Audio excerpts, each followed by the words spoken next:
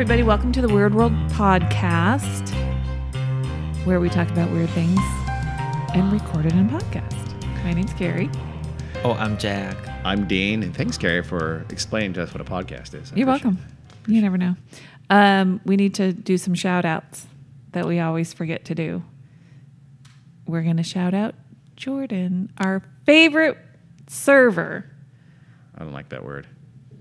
What would you call her? Restaurant appropriator. That's not right. No. Food She's a server. service professional. Yeah. She is. And she's the best Yes, she is. Hi, at Jordan. Bonchon. Hi, Jordan. We haven't seen Jordan in like 6 months. Yeah. Thank you, COVID. Since the pre-COVID days. Hopefully they're open because California restaurants opened as of this week. Good to date us. Very I know. We hope she still works there when we get back. Okay. Jeez.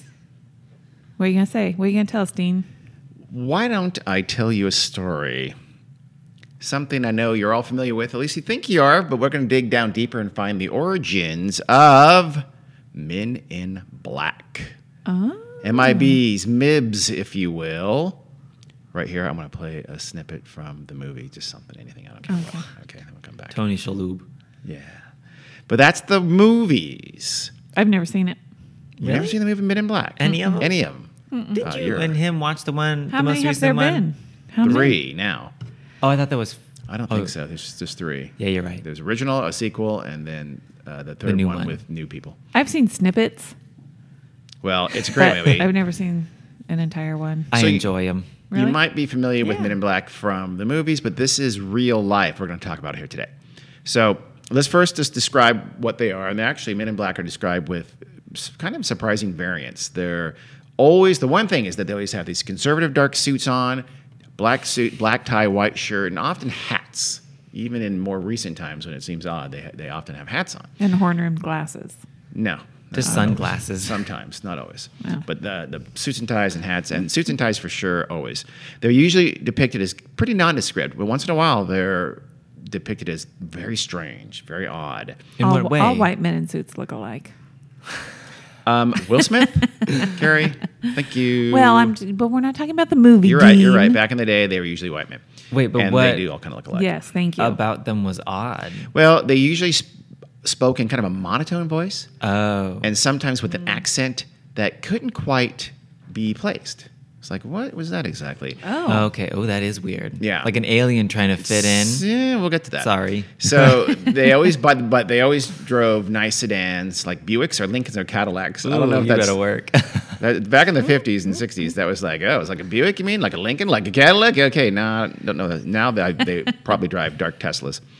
So Oh. Model 3. yeah, their clothes might seem a little odd, too shiny, or maybe the material is like undescribable, and they don't, and their skin could also be pale or sometimes a little darkish or a little bit olive toned also.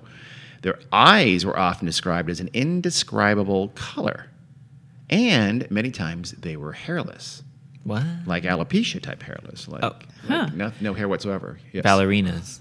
Where Ballerinas. are we talking about? What time frame? What Oh, yeah. We'll get into that. universe? Oh. Oh, baby, they're Ours, timeless. Our universe, Carrie, is Okay. Earth. Okay. We'll talk about the time. Don't worry. I've Timeless. got very specific dates for you. Okay. They often have strange voices. I think I mentioned that. A little and bit. they're in some way, sometimes at least a little bit misshapen. Like sometimes they have these really weirdly skinny legs, or sometimes kind of hulking features, or abnormally tall, or something like that. They skip leg day every time. Yes, they did. They wore skinny jeans or skinny dark slacks. I don't know. And sometimes the victims feel like they're put almost into a trance-like state in the presence of MIBs. Ooh. Huh. And of course, Men in Black are always, pretty much virtually always associated with UFOs. That's the other hallmark, right? Most often, they show up when someone sees UFO and talks about it, right? Right.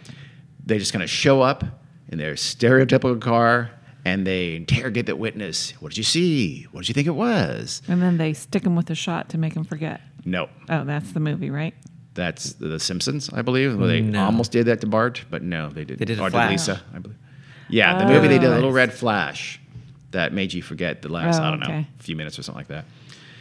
But that's from the movies. That was never in any of the lore. Oh, okay. They are at least vaguely threatening and sometimes pretty overtly threatening and intimidating. And they warn the witness, you're not ever going to talk about this Oh, no. as long as you live. So they very, very often do exactly that. They're there to kind of find out what you know and then warn you not to talk about it. Wait, so in the real life Men in Black Yes. lore, they don't do anything to cause amnesia? No, they do not. Oh, They interesting. just I didn't warn know you. that.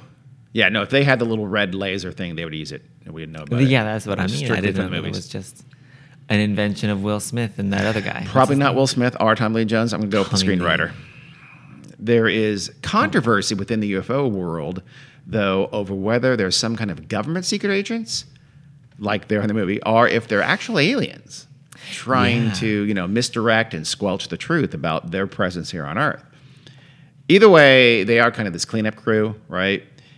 And even when thought to be human, again, they're almost always intimidating and say, nope, you're not going to talk about this. So MIBS really did not enter even like the fringe of the mainstream until about the 1960s. That was when there had been a couple of books about them, and they started to be increasingly talked about in the lore, among UFO folks in UFO-related magazines or whatever. Ufologists. Ufologists and enthusiasts and believers started to talk more and more about this thing called Men in Black and how you heard more stories of I was visited and blah, blah, blah. So they always tell I you wanna don't know. talk about it, but it seems like Everybody talks about it. everybody talks about it the next day. So that raises they're not some that questions. scary. It does. Then the comic book, The Men in Black, released in Ooh. 1990, was a big success. And MIBs inched a little bit closer to widespread notoriety. This is in 90, right? But then, of course, they exploded into the mainstream in 1997 with movie Men in Black, starring Tommy Lee Jones and Will That was Smith. 1997? 1997, I know. What did you think it was earlier? No, I thought it was later. I thought it was like 2003 or 4. No, because around they did there. the sequel a few years later. Wow. And then there was a generally panned third installment just a couple of years ago with Chris Hemsworth and Tessa Thompson that I actually thought was pretty solid. I like her. Underrated. I thought the movie was pretty good. It's a good movie. I don't know why, but it got like 27% Rotten Tomatoes or something See, terrible. that's why you can't trust that shit. Yeah, not always. Yeah, I mean, it's a good movie if you liked it. I thought so. Exactly. So, MIBs were possibly invented back in 1947, but also possibly in the early 1950s. I'd like a little more certainty. Well, hold in on. your And they were research given their there, Dean. name in 1956, but we're going to start a little earlier than that when MIBS could go back even further. And this is one of those things where I'm going to go through a couple of stories here, and then I'm going to start the real story. You guys are going to go, Jesus Christ, you're just now starting the real stories? I'm just going to warn you ahead of time. Because you've done that to me before. No, it's because you take too long to start the real Well, story this is the before. precursors to it. So John Keel, that's the writer who brought us the Mothman Prophecies and was in real life a million times more delusional than portrayed by Richard Gere in the movie. He claimed, John Keel, that he was told by a retired journalist named John Cole that back in 1924, Cole, had reported a story from Braxton County, West Virginia. It's always West Virginia. This one starts in West Virginia, but you're right. There's a lot of shit going on. It does. Yeah. It's a lot of West Virginia and Kentucky shows up in the UFO. Well, when your state world. has the same shape as a turkey, you got That's- weird shit going on. Makes perfect logic. No, that's good. That's good. That's sound. A farmer there in Braxton County, West Virginia, had seen a huge airplane crash into the forest. The farmer, though, said it was just like the fuselage. So no wings. It was this wingless fuselage-like shape that was, the quote, the size of a battleship. Jesus. Cole, That's a big one. that's huge. Cole, the reporter, though, would later say it was 75 feet long, which means the farmer has never been on a battleship. 'Cause they're feel like- a lot bigger A than that. mini battleship. Yeah. Maybe so. So Cole reported his sighting, the farmer's sighting, to the sheriff, right? The sheriff says, okay. So he grabs a couple of his deputies and they head on out to the supposed crash site. Again, they think it's some kind of an airplane crash. To their surprise, they find 5 or 6 men already there combing over the crash site.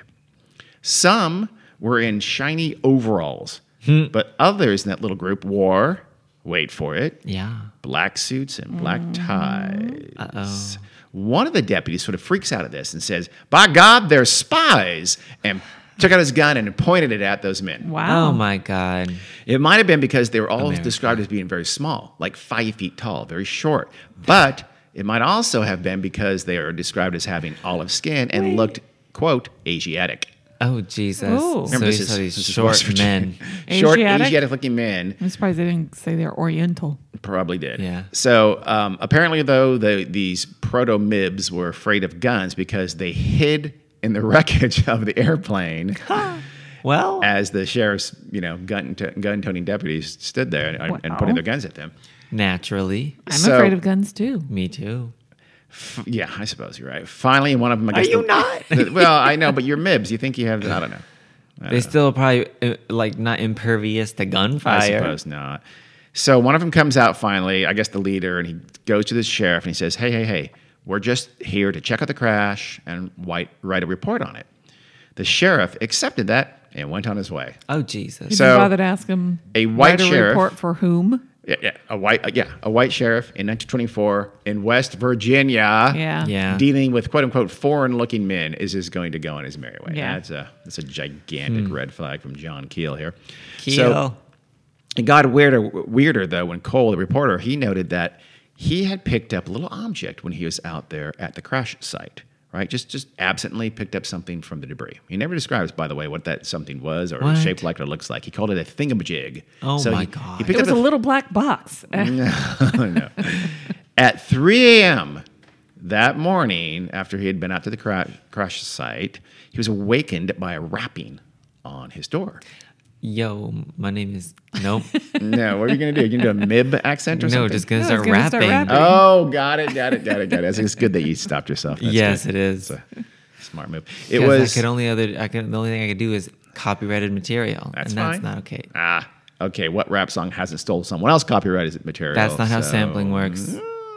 Sir. It was You a just man showed it. in, quote, one of those broad-brimmed hats they used to wear. That's what Cole said. What does that mean? This is what he told Keel decades later. So Like a bowler hat? So I don't know. I think that means it was a hat at the time. I don't know. Fedora, maybe? I don't know. Fedora. He wore a kind of army uniform, though. But otherwise, he recognized him as one of the men that was out there snooping around, one of the short Asiatic men out there snooping around at the crash site, right? So the guy says, the visitor says, you picked up something today. We need it back. Cole he goes, What? okay. He knew what he did. He picked it. He went back to his pants, and sure enough, it was just in his pocket there. Oh, it was that small. Yeah, it was Okay. it was just a little thing he picked up, put in his pocket. He brings it back out to the visitor at the doorway there, and he says, "Is this what you need?" And the MIB, who's in an army uniform and a hat, so he's not really quite a MIB yet.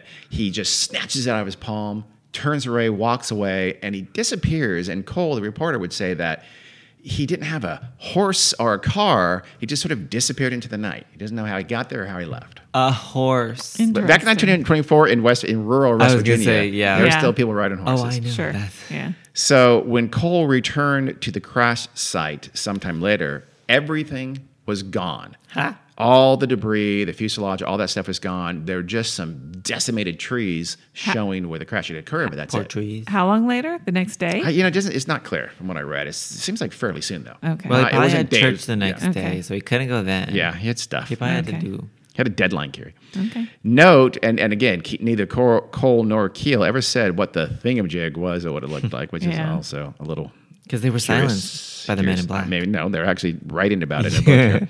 So, really, like, how Bigfoot, when Bigfoot first became a big deal in the late 1950s, suddenly you had some people coming out of the woodwork and saying, oh, Yeah. well, I saw one of those decades ago, years ago, whatever. This is, 100%. this is kind of like that. Because Keel's writing this, I believe this is in his book from the late 60s when MIBs in the UFO lore had become a big deal.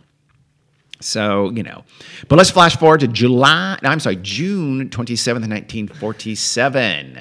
Harold Dahl was gathering logs on the eastern side of Maury Island in Puget Sound, Harold Washington. Dahl. Oh. He was with his son Charles and their dog. Ahead of them, they look up and they see 6 donut-shaped aircraft hovering or flying above about, they say, maybe a half mile in the air. Huh. They are curious, needless to say. and they were staring at it, staring at all 6 of this craft, when suddenly one of them drops about 1,500 feet toward them and over them. And as it does this, metallic debris began to rain down on them and on their boat. Some of the debris hits young Charles, the son, and breaks his arm. Jeez. Whoa. Some of it's it, metal. well, far sadder still, some of it hits the doggy and kills it. Oh, That's going to be the saddest part of the story. Well, that's good. So Dahl, though, grabs his camera and takes some pictures. Yes, in the 1947, most people had a camera on their working log boat of some sort, so let's not question that. But he takes some pictures with his camera, and when he, I guess, got back in, whatever, he shows the pictures. It says, the story I read says he shows the pictures to a supervisor, a man named Fred Krisman, and apparently it's that almost immediately. So Krisman didn't believe Dahl's story. So Krisman went back to the scene and he saw the UFOs himself. They were still there. Exactly. This begs the obvious question. Yeah. One thing, I guess, did they have 1 hour film processing in 1947? No. The answer is no. It would have to wait to the 1970s. It took an hour just to take the picture. Yeah. So even if the first part, Dahl has to get the film, even say he got filmed in a few hours, and Krisman goes, I don't believe this, and goes out to the site, that means the UFOs are waiting around for Fred Krisman to come out there and verify them. So, the circling. Just raining. a little problem with that. The next day, Dahl, he was the original witness who took the pictures, he was accosted by a single man in black. Just one. Black suit, black tie, white shirt. Remember the one back in 1924 was vaguely like it. There were some people out there, but when he came to the door, he's in an army uniform. So I don't know if we're counting that. Hey, wait, is this a dumb question? Did they have sunglasses back then? Oh, sure. Absolutely. How old was his son? Just checking. Doesn't know. Doesn't say. Let's go with 11. I imagine he knew, but Knew what? how old his son was? Yes. Because you said doesn't know. I don't know. He didn't know. He didn't know, so he was unable to report it. No. Somehow, never Dahl and this man in black end up at a diner in town. So, It's you a know friendly what? Men in Black. Let me get you some steak and Piece of eggs. pie. They got brunch. Nice piece of raspberry pie. I don't know why I said that. That is We're funny. gonna have rhubarb raspberry pie. So the MIB at the diner, he recounts Dahl's story in detail. Now, again, let me repeat that. The man in black tells Dahl everything about his story, including all the details. And he says, what I have said to you is proof that I know a great deal more about this experience of yours than you will want to believe. I guess that's meant to be ominous and warning. Yeah. And indeed, the man in black warned Dahl not to talk about the incident ever again. And he apparently obeyed for several decades until John Keel got it out of him in the late 1960s. Honestly, yeah. Doesn't sound overly threatening. Not too much. But And indeed, that is not the true origin of the Men in Black. That story was not told in 1953, and then it was not brought into sort of widespread attention until 1956, when a man named Gray Barker wrote a book about it. No. Few people know the true origin of the Men in Black and the man who made them. Men in Black actually owed their existence to Alfred K. Bender. Heard of him? Bender? No. No one has. If any of you at home are saying, "Yeah, no, I know who that is," you're probably lying. liar. So knock it off. Just listen. I love that. When people are like, yeah, I totally know who that is. Alfred K. Bender? Are you kidding me? Yeah, no, I've heard all He about ain't him. even real. I mean, I'm sure some of you might. Some of you big MIB fans probably know about Alfred. But his story is little known. But he is absolutely, without question, the origin of Men in Black, which has now become this huge global phenomenon. So first of all, let's have a little UFO background. The ufological world at this time, this is the early 1950s, it was becoming more paranoid and more conspiratorial. We don't have time to go into it now, but 1947 was the famous Kenneth Arnold sighting, where the word flying saucer came from, and fairly quickly it became very widespread. People started seeing flying saucers, and the word UFO became a thing fairly quickly. It happens after that. all the time. Yeah, it was quite a fun. It really caught. It was just well timed. So anyway. By the early 1950s, they were getting very fearful, and the path from fear to paranoia is a very, very easy one. So they were starting to get really paranoid. Tell me about it. What? Mom is very It's a woman paranoid? experience. Tell me about it, the paranoia. It's 2020. Yeah. So, an early and very popular UFO book written by Harold T. Wilkins and published in 1954, so right around the same time, he worried that, quote, a cosmic general staff could even now be plotting a real-life war of the worlds. So the community was getting scared. There's Yeah. a lot of people portrayed UFOs as menacing and going to do bad things to us. A lot of UFO mythology was becoming very, very paranoid. This, of course, is classic behavior of a kind of a fringe group that believes it has secret knowledge, but little proof of that knowledge, right? Yep. There has to be some reason you cannot find that proof or why Yeah. people don't believe you. So you invent some kind of a hurdle or a boogeyman, right? And you make yourself into a martyr. You're the courageous fighter, and the only reason you're losing the battle, or not everyone is accepting your story, is because some powerful group is arrayed against you. This is classic behavior. Name any conspiracy-minded group, and they have some version of that, I Yep. guarantee It's you. usually the government. Yeah, The birds aren't real. Increasingly lately, it's the government, and the fact that birds aren't real, which is a fact, is definitely the government covering that up. Yep.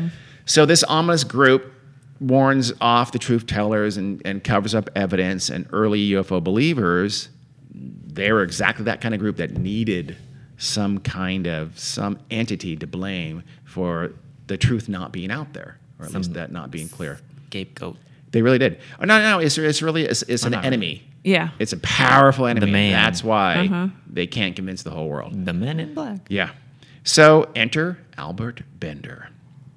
A little background on Albert. He was born on June 16th, 1921 in Duryea, Pennsylvania. No idea if that's pronounced right. Duryea. It's not too far from Scranton in northeast Pennsylvania. I don't know, maybe 125 miles northwest of New York City. Go ahead, Carrie. I was going to say maybe Joe Biden knows him. Probably does. Alfred K. But no, probably not. Or he knows his dad knew him. Yeah, let's go with that. When he was 18 years old, this is Alfred K. Bender, not Joe Biden, by the way. And still in high school in West Pittston, Bender actually got some attention in the local newspapers. He had written dozens of letters to strangers throughout the world, and he asked them for things from their country, like sand or currency, something like that. That's cool. It is kind of cool. Yeah. And some have responded and sent him stuff. So he was kind of this little mini instant celebrity when the news started covering that story. This is the late 1930s, by the way. Yeah. He joined the Army Air Corps in 1942. As you know, that was the precursor to the Air Force. And he worked as a clerk or a dental technician and was always stateside. You hear it both ways, so maybe he was both. But he never went to overseas to war. He was always in the United States at bases here, fixing soldiers' teeth, apparently. He was discharged, and he went back to live in Bridgeport, Connecticut, where his family had moved in the meantime. So he went there and he lived with his mother, Ellen, and his stepfather, Michael Andolino, at 784 Broad Street, which is now gone. Whatever that means. What? I don't know anything about no their 784 Broad. Bridgeport, Connecticut. Is For Bridgeport like hoity-toity? It can be. It's not too far from New York City. Oh, okay. It's on, Greenwich. It's not like Greenwich, but it's. I think there's some baddie, but not hoity-toity parts in Bridgeport, and some Okay. hoity-toity. To use the phrase, Yeah. the hoity-toity. You know what I mean. Carrie made me say the word Waspy. hoity-toity. Yes. So Bender worked as a timekeeper at Acme Shear Company. Ooh. I know that What? sounds like a fake job and a Oh, fake no. company, but Yes, anything Acme. it's not. is It a was- cartoon Oh. company. they were the biggest it's real as manufacturer hell. of scissors in the world at the time. Wow. So it was real, man. now they've And- been taken over by Fiskars. Sure. I don't know what she's talking about. Fiskars scissors. Okay, I'll take your word for it. That's a thing. I don't Bitch. know. I know nothing about scissor manufacturing, Carrie. I You know should. very little about that. I guess a timekeeper. I guess like shifts, right? Okay, you go home. I don't know exactly what a timekeeper did. It's not a Oh. thing anymore. I'm sure. I don't know. All I know is there's a really good song by Grace Potter and the Nocturnals called Timekeeper. I think it's about this guy. It's about Yep. Alfred. It is. Huh, I didn't know that.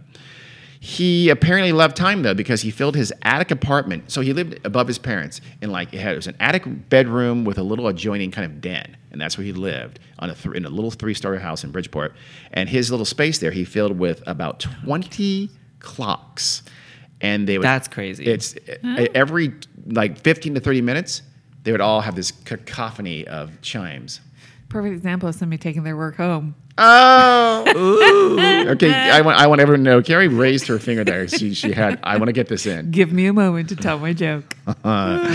Quote unquote joke. I'm going to put quotes around that. So it appears Bender was weird from the jump, though, because he used to make haunted house decorations for his room. Oh, that's not weird. You know what? I like this guy. Well, he that depicted. sounds cool. Yeah. Okay. He depicted scenes from horror movies on the walls. That's Is that a little bit weird? No. No. Okay. All right. All right. Oh. Bitch. All right. This all right. That's very 2020 normal. This man Yeah. sounds ahead of his time. In his late 20s, still living at home in his attic, he Also- decorated his room with super normal 2020. fake skulls, shrunken heads, and little monstrous collectibles in his room. Getting No, weirder? No. Okay. all You're right. talking to the wrong people if I you're trying guess to. When his friends would come over, and yes, apparently he had friends, he would play this eerie music and sound effects like uncontrolled weeping and hissing noises for them while his friends came Hey. over. That is funny to me. We had the Haunted House album, I believe you did too. During Halloween, he Baby did this all the creaky time. doors. All these things he did all the time. These were not just Halloween things.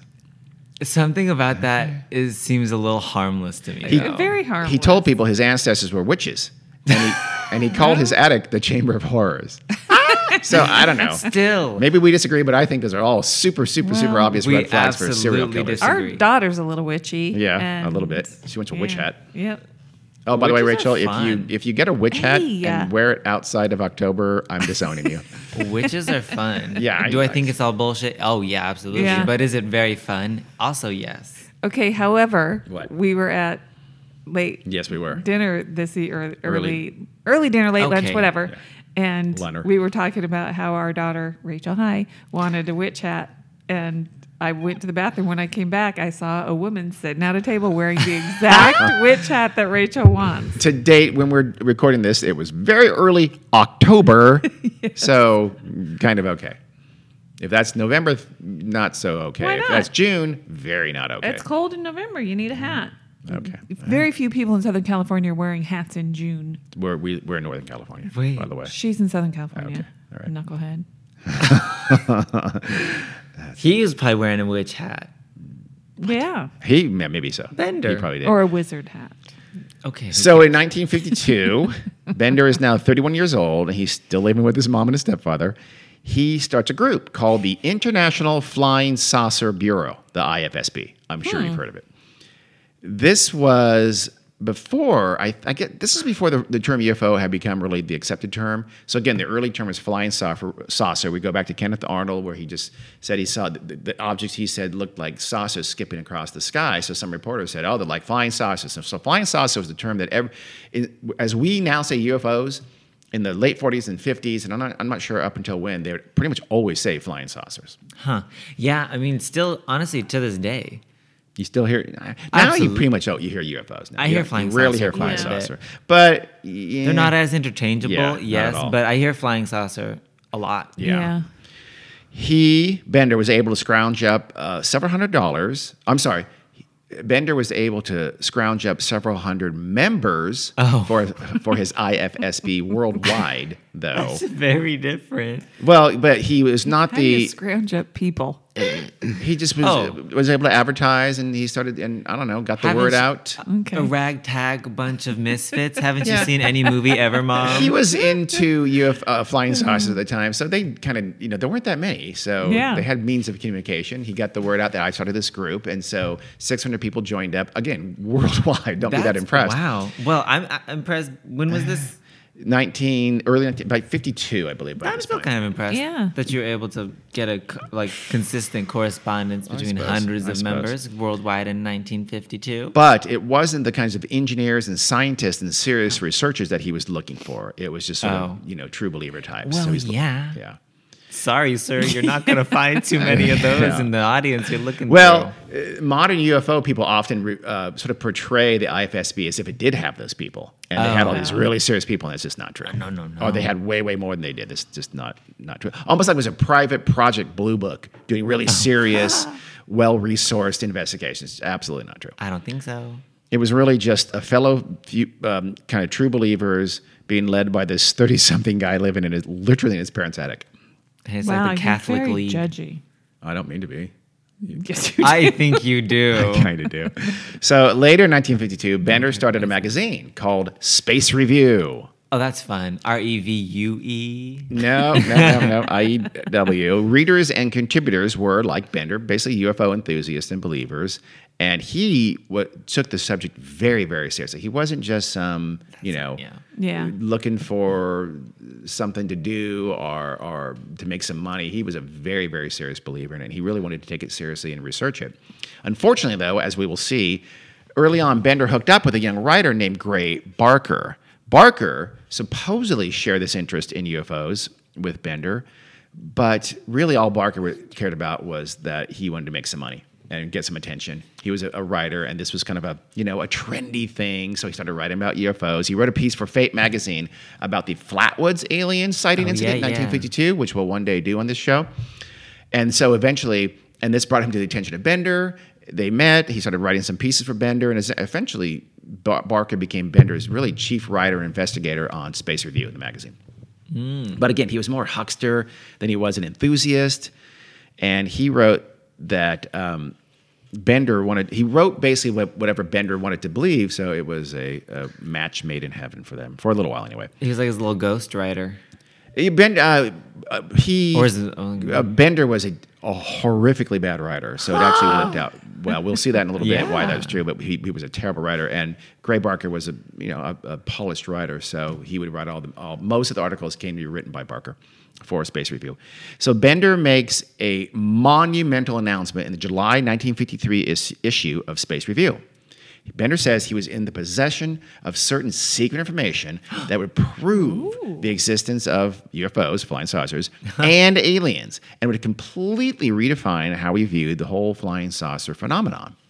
He would publish these reservations in the upcoming October issue. Very exciting stuff.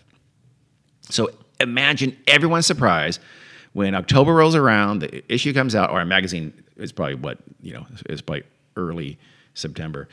And you know how they used to do that. Remember they used to... Yeah. That's the November issue. I swear to God, it would be in late September. Yeah. So everyone's surprise... I'm sorry. So imagine everyone's surprise when... We're going to cut that last part of the whole thing. It's not necessary. So imagine everyone's surprise when instead of the revelation that he promised for the October issue, it was a kind of capitulation. His announcement read, quote, I'll quote a little bit at length here. Ready? Oh, God. Late bulletin, all caps. A source of which the IFSB considers very reliable has informed us that the investigation of the flying saucer mystery and the solution is approaching its final stages. This same source to whom we had referred data, which had come into our possession, suggested that it was not the proper method and time to publish the data in Space Review. And then all caps again, statement of importance. Quote, the mystery of the flying saucers is no longer a mystery. The source is already known, but any information about this is being withheld by order from a higher source. We would like to print the full story in Space Review, but because of the nature of the information, we are very sorry that we have been advised in the negative. We advise those who engaged in saucer work to please be very cautious. Okay, end but... quote. Sorry, but saucer work is one of the best words I've Saucer ever work. heard. That's what it was called. That's what the people who spin the saucers on the sticks, that's what they do. Maybe, but he meant a different kind. Oh, I so know. Basically, I've got the secret. I know what it is. Somebody really big and scary said not to reveal it, and all you other people out there looking for the truth, watch your back. Be careful. Oh, I see where this is That's what you're saying. going. And this source, we would later discover, was 3 men in black. So in the October issue, though Bender had warned everyone out there reading this and active in the UFO community to be careful. Wait, hold on. What the fuck did I say that for? I have no idea. That was a weird sentence. Okay, so he said that in the October issue. He warns everyone away, right, and says, I can't tell you the truth. And very shortly thereafter, Bender ceased publication of the Space Review and then dissolved the IFSB. Oh my God, so he just blocked Checked and out. reported everybody. Checked out of the business completely. He told staff and even told some newspaper reporters at the time. There are articles in Bridgeport newspapers at the time. Yeah.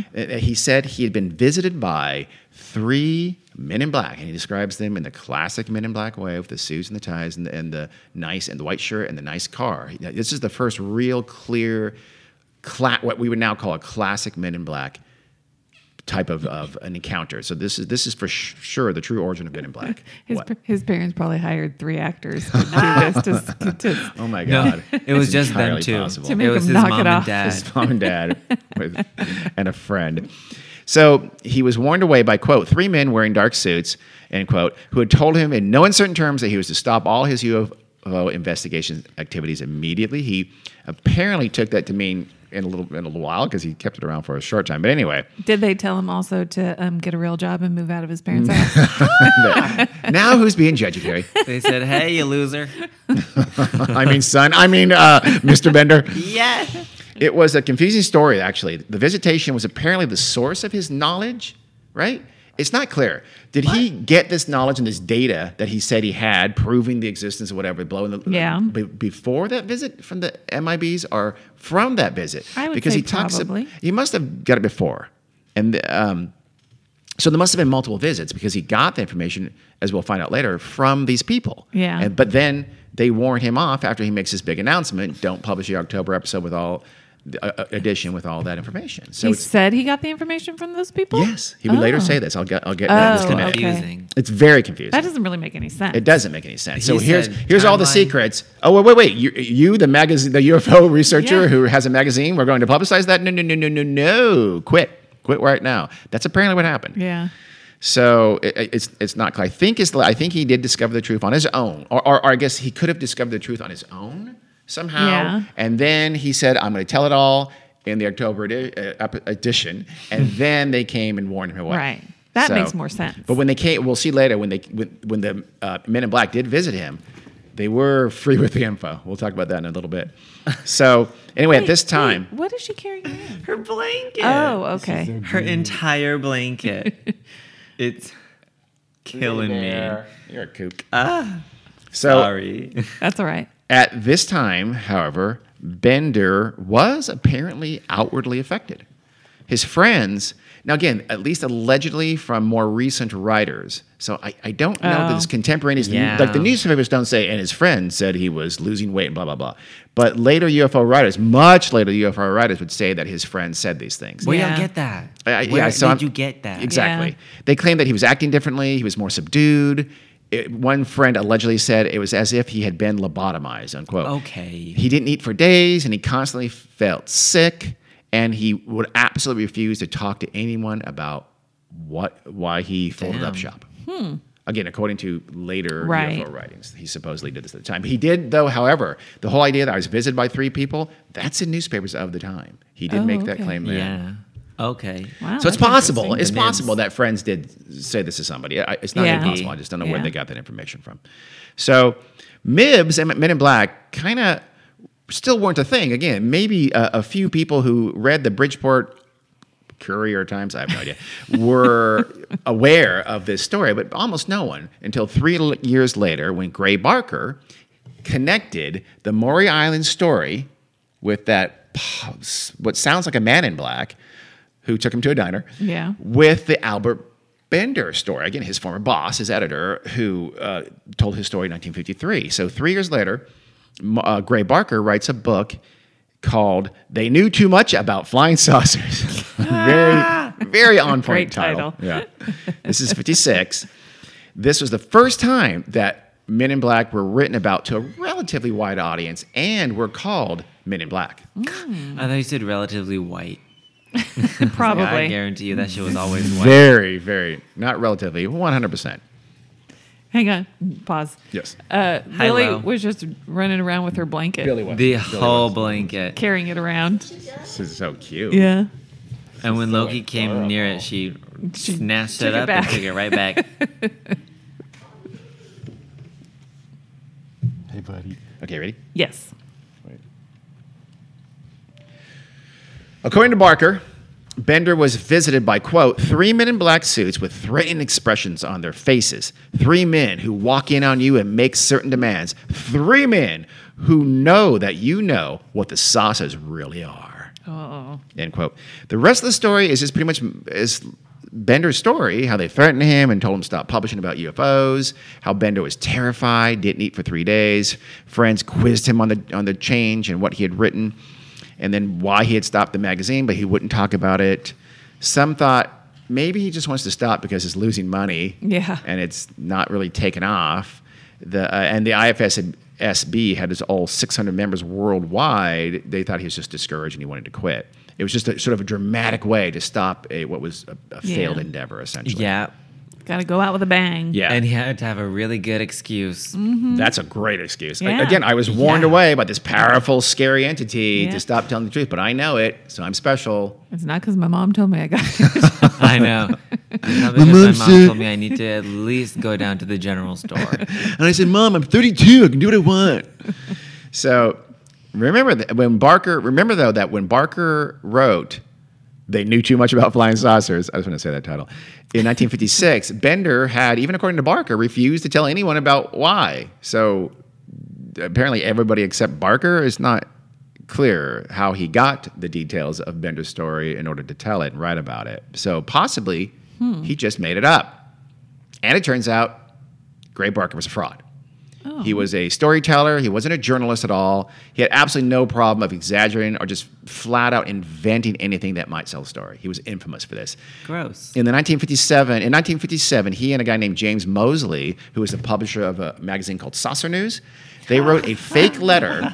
So they did fake State Department letterhead. They wrote a letter and they sent it to George Adamski. We may have mentioned that in the past here. It's not the person you're thinking. I know. Okay. This George Adamski was a mid-1950s supposed UFO abductee. And he had recently claimed that he had been abducted by aliens, and he became somewhat well known. So Barker and Mosley write Adamski this letter on State Department letterhead, basically detailing how the government knew all about UFOs and they had evidence in their existence, and hey, he should keep out there, keep getting out there and telling everyone about his experiences. What the shit? I think that's a crime. It's pretty Should evil. be. Adamski and others would use this letter later on to claim that UFOs were real, and here's proof the government admitted it. Yeah. So and in fact, Barker himself would use that in his own book, claiming this proved government existed when he knew he had written the fake letter in the first place. So that's the kind of guy Gray Barker was. A fraud. Yes, he Yeah. was. Barker told the Maury Island story in that same 1956 book, and that it placed Place Mitt Romney? Barker had told the Maury Island story in that same 1956 book, right? So it's the Bender story and the Maury Island story, and this sort of makes Men in Black real, right? Yeah. It turns out that the Maury Island story was also a hoax. Oh my gosh. Apparently, Are you surprised? yeah. I don't Are know you? what to believe in. But an overt, purposeful hoax, not any kind of mistaken thing. Apparently, the U.S. government did investigate this story back in 1947. According to this story about that, Dahl and Chrisman, that was the Harold Dahl who supposedly saw his boss, Fred Chrisman, Yep. they tried to sell their story to a fantasy magazine in Chicago. Mm-hmm. This was a few weeks or so after Kenneth Arnold's famous sightings to the magazine. So in other words, they went to this Chicago magazine a few weeks after Kenneth Arnold made flying saucers suddenly a thing, right? Yeah. And they say, hey, this actually happened to us before Kenneth's incident, and here's what happened, the debris and all that. Yeah. And so that editor of that Chicago magazine, he had interviewed, and he now knew Kenneth Arnold, and he knew Kenneth Arnold was out there in Washington. Isn't that convenient? So he called up Kenneth Arnold and said, hey, would you look into this story for me and go out and talk to these guys that's happening? You're not too far away. Kenneth Arnold, I believe, was in Seattle area. And so Arnold said, I sure will. Arnold had, by this time, he'd become a real true believer in UFOs, right? He says, sure will. Howdy. Why are you looking at me like that? How am I looking at You're you? looking at me like I just said something dumb. What did I say? Well, Howdy? They don't tell me when I mispronounce words, and they really should in real time because then. oh, are you fucking kidding me? Stop it. You've gotten mad at me before No, I for did not. telling you when you mess up on No, words. So no, absolutely no. not. So Rejected. Kenneth Arnold says, I'll look into it. In fact, I'll do one better. He calls some contacts at Army Intelligence. Why does he have all Whoa. these contacts? Kenneth Arnold was a pilot, and he knew people in the Army that's Intelligence. true. Yeah, I I don't know. forgot about it. He Wait, did. Somehow he did. So the Army was intrigued, and they sent two investigators out to investigate. Again, this is right about when the Army Air I'm Corps was surprised. going to become the Air Force. So the Army still Yeah. had control of that. Yeah, let me take that shit seriously. Let me. I go. mean, it was something in the sky that did rain down debris and kill a dog. Oh, okay. I guess they probably thought it was Who knows? They the didn't have a Russians. list. When was this? 47. 47. They probably thought it was the Germans. No, that would be the Soviets, not the Germans. Germans So I were, was were right. vanquished. Close enough. The what? Vanquished. Vanquished. Well, you know what? I didn't mean to be mean about it. I didn't mean like Let's bully him ridicule me and bully me. Yeah. relentlessly. Damn. No, I take that back. Just like, I was going to compliment you on how well you said crash site over and over again. Okay. Good And job. then he said Thanks. Bankwurst. and then you. So okay, is it if it's a nice sandwich, you got to say something nice now. It's not I'm a waiting. sandwich, I'm waiting. though. No, it's not. It's not. an open-faced sandwich. It's an open Yeah. face. Open face. Okay. There The you go. meanness is the meat. So now this is kind of a serious thing because you have Crisman and Dahl suddenly have these two Army investigators out there asking about, okay, so what happened? Yeah, and they show us your kid's broken arm. That's what I would say. Show us your dead dog. Dig it up. Well, actually, I mean, kind of, yeah. You would want, if you're actually investigating it, you would want Need to the see all evidence. of that. Sure. So they got scared and they folded. And they admitted that it was a hoax and they're just trying to make some money from selling the story. Oh my goodness! Did the army not then shoot them in the head? Just kidding. No. But I guess they had shown the metallic debris to people by this time. And so the investigators got a hold of it and it was aluminum. It was nothing remotely. I was gonna say just metal shavings. Yeah. So the investigators, though, did not tell Kenneth Arnold about this because they didn't want to embarrass him. Kenneth Arnold was a nice guy. And they didn't want to embarrass him. Hey, you fell for a really lame story that they just told us admitted as a hoax. So they didn't. So they went back to That's Washington, D.C. nonsensical.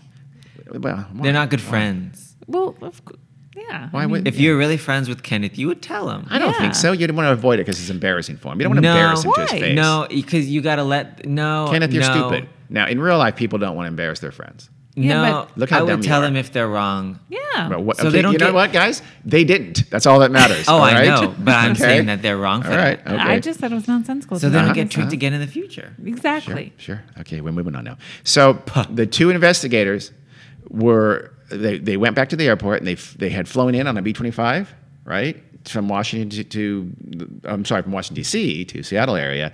They got on their B-25, flew back to Washington D.C., and during the trip, the plane was hit by lightning and crashed, killing both investigators. So Kenneth Arnold would go on thinking, "Is there something to this?" Never knowing that it was debunked. Yeah. So maybe they should have told him. How do Damn. we know this now? I don't though? know stories. I forget. I forget my source on that. Maybe they submitted their report before they got on the plane to go back. Maybe Is that how? they must have told Okay. somebody. Yeah. So Alfred Bender, he carries on, but he's abandoned any kind of public investigation or advocacy for UFOs. Oh. The Men in Black had become something of a thing, though, but mainly on the real UFO fringe. Even after 1956, again, it was Barker's book, so not that many people knew about it, Yeah. right? But then in 1962, Bender himself comes clean. Now, by this point, the whole MIB phenomenon had started to it was in the UFO lore. There's just Trickling like in. sightings and things like that. It wasn't a big mainstream kind of a thing, but within the UFO enthusiast circles, had become a little bit more of a thing. So Bender says, "I'm going to write my own damn book and tell my story myself." Uh-oh. It is called "Flying Saucers and the Three Men in Black." That sounds like a children's story. It does. It can maybe. Well, in this case, Mrs. Frisbee and the Rats of Nim, but the space version. the scary space version. This is 10 years after the alleged incident. Barker had actually collaborated on this book, though, too. So Barker's probably just looking for a payday. Say, hey, why don't you write a book? I'll help you, and we'll share the profit. We'll share the profit. Seriously, figuring it can make him both some money. That's exactly true. So Bender apparently really did write it, though, because we know this. Because the book is said to be completely unreadable and incomprehensible. It's just utter nonsense. What do you say? It's Aw, impossible. I read one I really guy's. like Arthur. One guy, Albert. Albert. One guy Oh, invested. how much do you really like him? You don't even know his fucking name. A modern, investigator said that I got through half and I just could not keep going. It's unbelievable. Have you Really? tried to read it? I have Can not you tried to find read it? No. You can't. I checked. Well, not on Kindle. I couldn't find it on Kindle. I couldn't find it in the library. So I'm sure it's paperbacks. I bet you can get it on eBay, paperback, Yeah. Amazon or something like that. Physical actual paperback, but I don't haven't read physical books in many years. Well, you could. If you were a true researcher doing thorough research. Everything's available electronically. Apparently not this. That's why I'm going to uptalk. So Bender said in his book there had been precursors to his fateful visit by the three infamous men in black. He said that shortly after he started the IFSB, his health began to flag, began to feel sickly. Poison in the water. He got strange phone calls and even telepathic communications. Also known as voices in his head. So you two who were saying what a great guy he was, get ready. So This doesn't negate that. I suppose, yes, it does. He believed he was being watched, also known as paranoid delusions. So now he has got voices in the head and paranoid delusions. At the movies one day, he went to the theater just to wind down in November of 1952. He saw a man with glowing eyes watching him in the dark of the theater. The man followed him home on his walk home, but always stayed in the shadows and could never quite see him very well. Well, that sounds very scary. It is very scary. It is quite scary. You know what? You're only making him more sympathetic. To us. All right. Later, Bender was sent into a trance state by telepathy. So someone somewhere was putting him into a trance, and he levitated above the floor of his attic room. Oh, Exorcist. Probably some exorcist-like.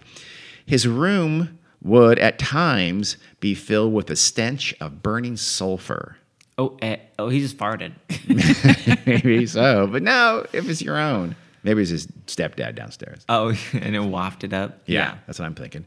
These were scary times for him, but they were only a hint of what was to come. Oh, no. That was when, of course, the three men in black showed up at his home, presumably, which is weird because did they knock on the door and then did the mom let him in and say, oh, he's up here. Hello, Albert, you have company. She was probably like, oh my God, does he have fucking friends? Yeah, come on in. Yeah, you can see him. Jesus. Wow, now who's being judgy again? So you two have just been judgy over the course of the last. Okay, that's fine. Don't try that That's cool, bullshit. man. That's cool. Don't try it. As we know, they wore identical black suits and shoes and ties, white shirts, but they also had black gloves on, interestingly. They that kind of got lost in the lore over time. To hide their talons.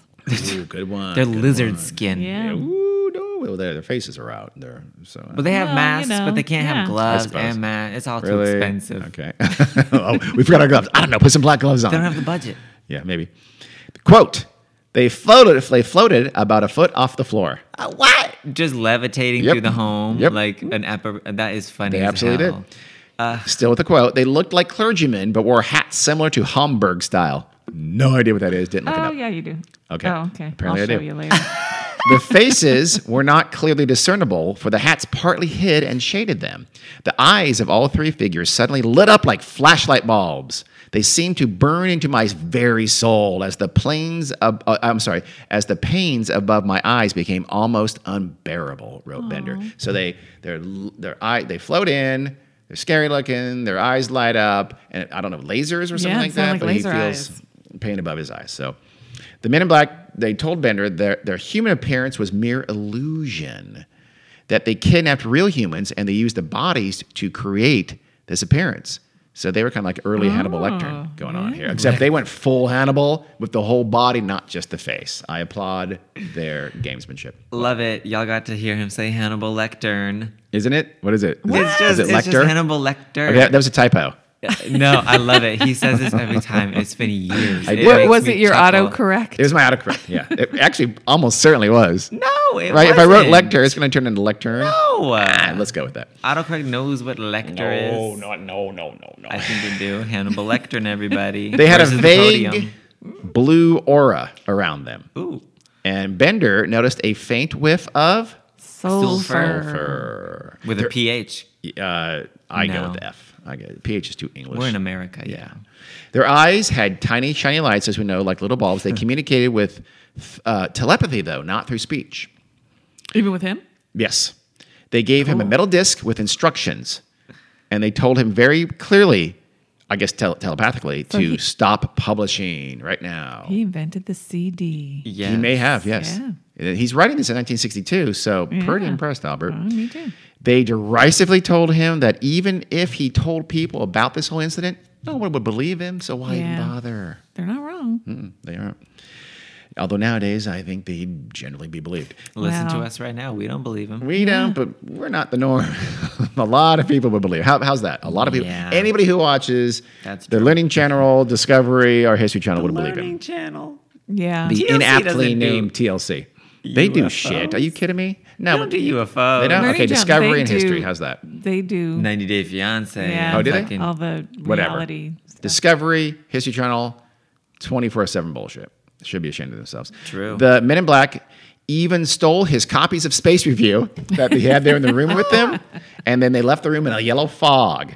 Oh. I'm going to assume they also Silver- tipped over the end table and they Yeah. messed with his puzzle, his 1,000-piece puzzle. Just They to- hit a couple of the pieces.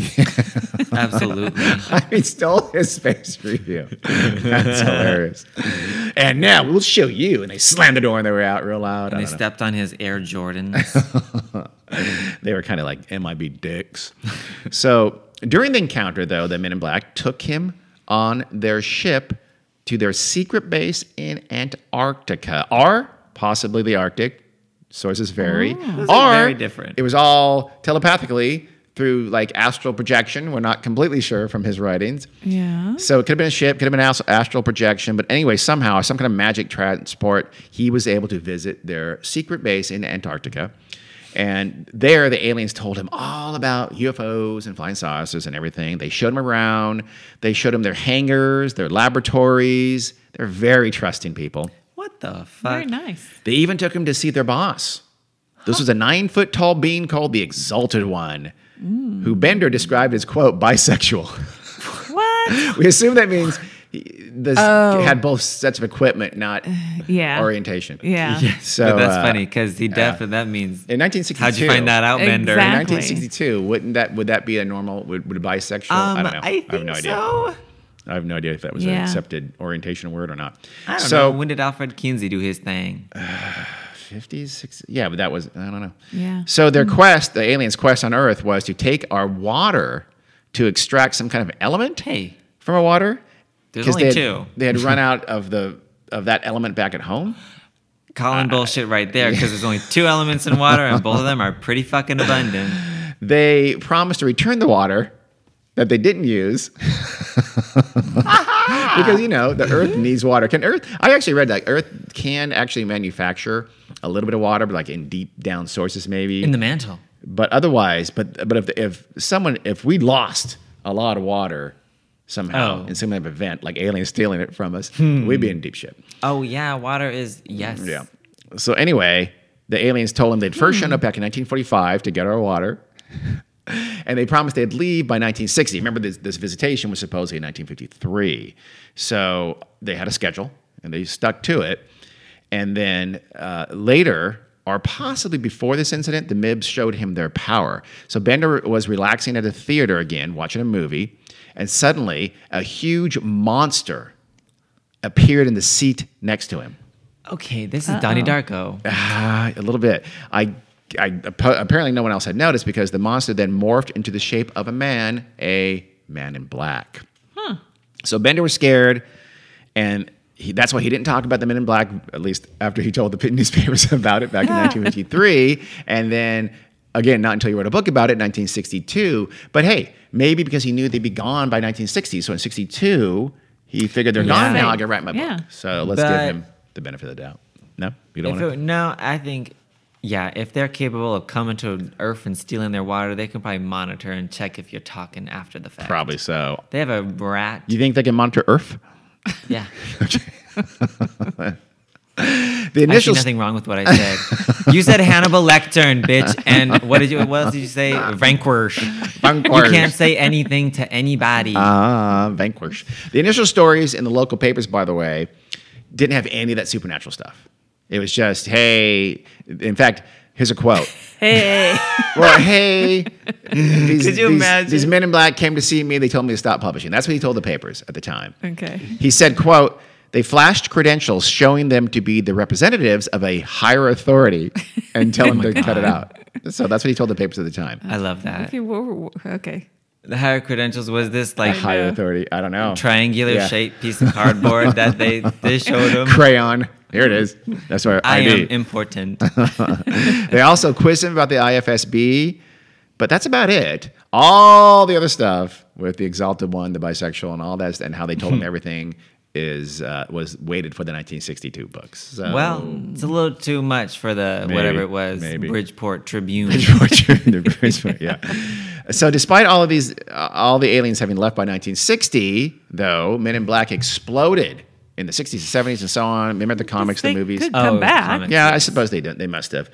And again, Men in Black were made to order for that paranoid delusion of the true believers. Yeah. You know, they were the ideal boogeyman. They're perfect. They fit it They were perfectly. concrete. They weren't just a 9-foot exalted one, you know, or something. They were That's actually, David Bowie. Again, I think the early stories were really generally meant to indicate that they were government agents, I think. That sounds like it. But again, also, Well, as I mentioned, there were a lot of yeah, stories that but- made them seem kind of alien and kind of Yeah. weird. So either way, they were Or scary. Perhaps Japanese. Possibly, I know. possibly. So and they became ever more conspiratorial. And as the UFO movement became more conspiratorial, Men in Black became more and more prominent. Yeah. It makes perfect sense. And they're legitimized by the nature of their warnings. So, in other words, for saying, you know, hold on, I'm going to think of this. If there wasn't something to UFOs, then there wouldn't be scary people telling you true believers to stop talking about UFOs. That's Yeah. the logic.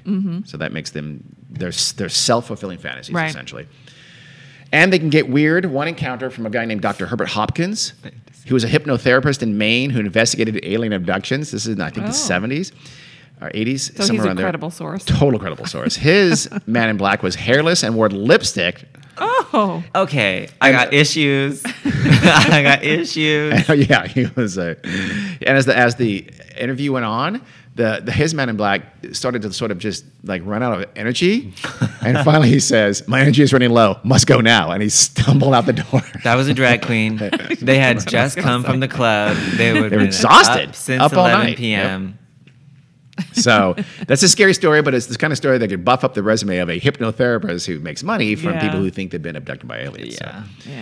Yeah. So anyway, some say that Men in Black are not so much a cover-up as a counterintelligence operation. This is the opposite. Essentially, it's saying the government is making up Men in Black to make UFO people look stupid or to cover up Oh, something I else see. that it's due to UFOs. There's all kinds of. I mean, it goes down a huge rabbit hole It if you does. want to. I don't want to go down that rabbit hole. It's a few too many leaps. Yeah. there.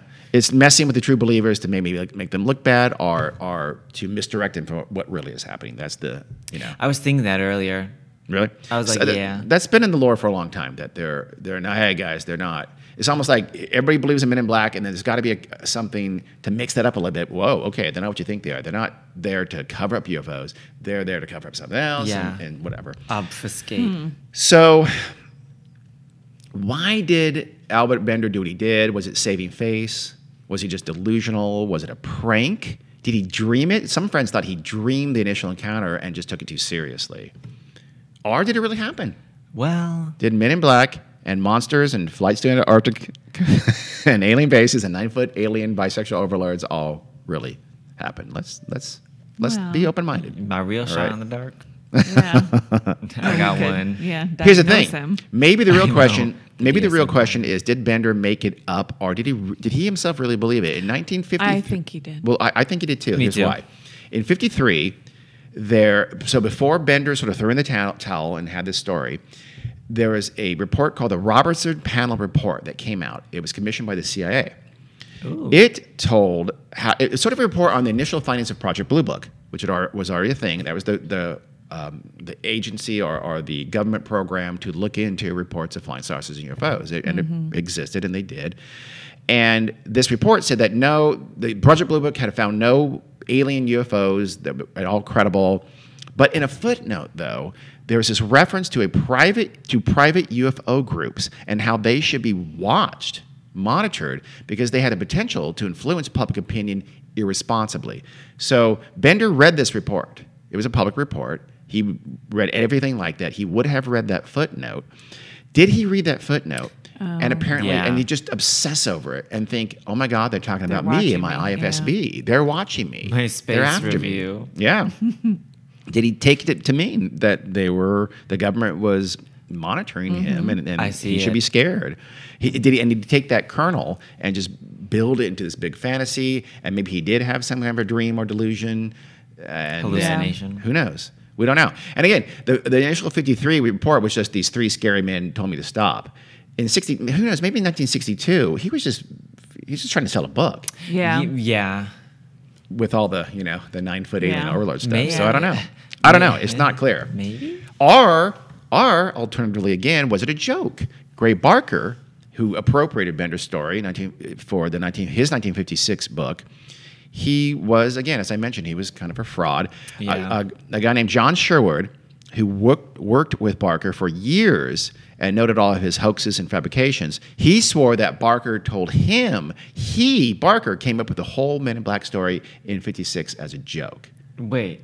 That- That I don't know. I could see Craig Barker trying to take Gray credit for Barker. something. Yes, I could too. He's Yeah. again, he's not a reliable source in any way, shape, or form. But at least that he said, I made it up, I embellished it, it was a joke. But again, Albert Bender told the newspapers and Right. apparently told friends back in Yeah. 53 about these Yeah. 3 guys. At the very least, he said 3 guys, they're dressed in black, drove a black car, and they told me to stop. So Yeah, Gray it's Barker. Bender's. Yeah. Or Sorry, Barker. alternate solution. Yes. It all really happened. It did. Yeah. Is that your shot in the dark?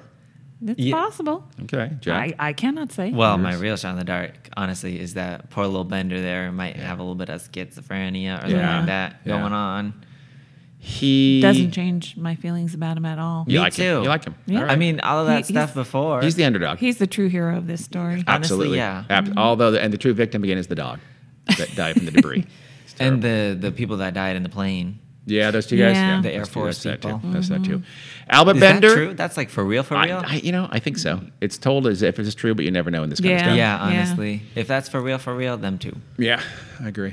And the dog probably didn't die. The dog probably didn't. Although maybe they killed the dog just to make it more realistic. They were trying to.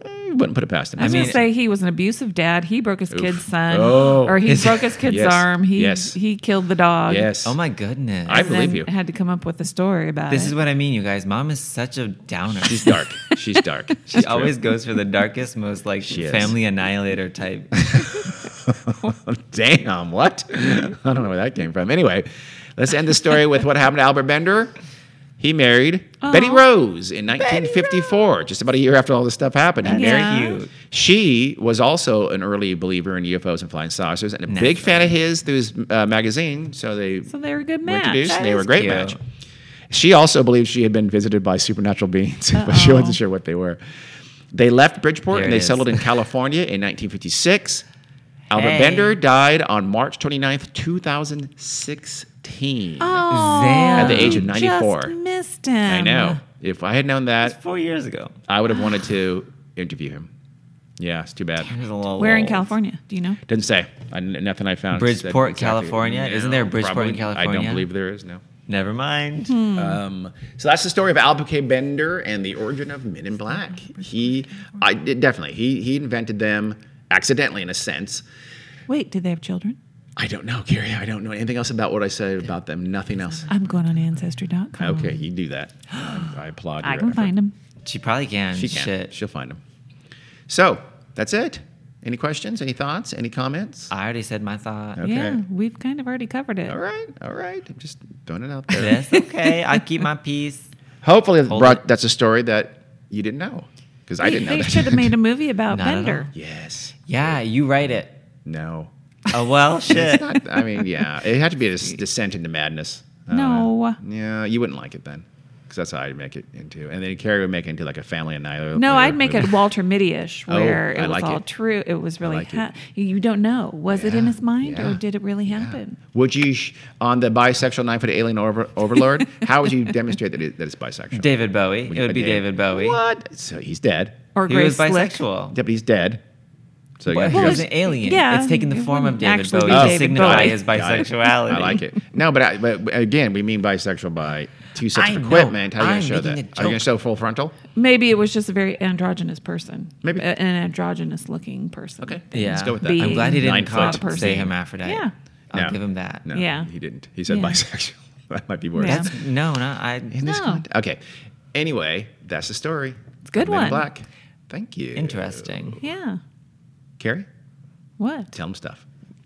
This is Weird World Podcast, and you Not can the find intro. us on good Lord. weirdworldpodcast.com, at gmail.com, on Facebook and Instagram and Patreon. And Twitter. That would be Weird World Pod, and you'll be disappointed. Stop it. Wow. Terrible. You don't tweet. No, I don't. Okay, then. I keep on saying I'll start, but I'm not going to. You never do. Anyway, you're Okay, welcome. thanks for listening. And really, thank you for listening. And see you soon, Jordan. Okay, bye. Goodbye. Bye. You know, more than Jordan is listening. I hope you realize that. Yeah, but that was the shout out that we Okay.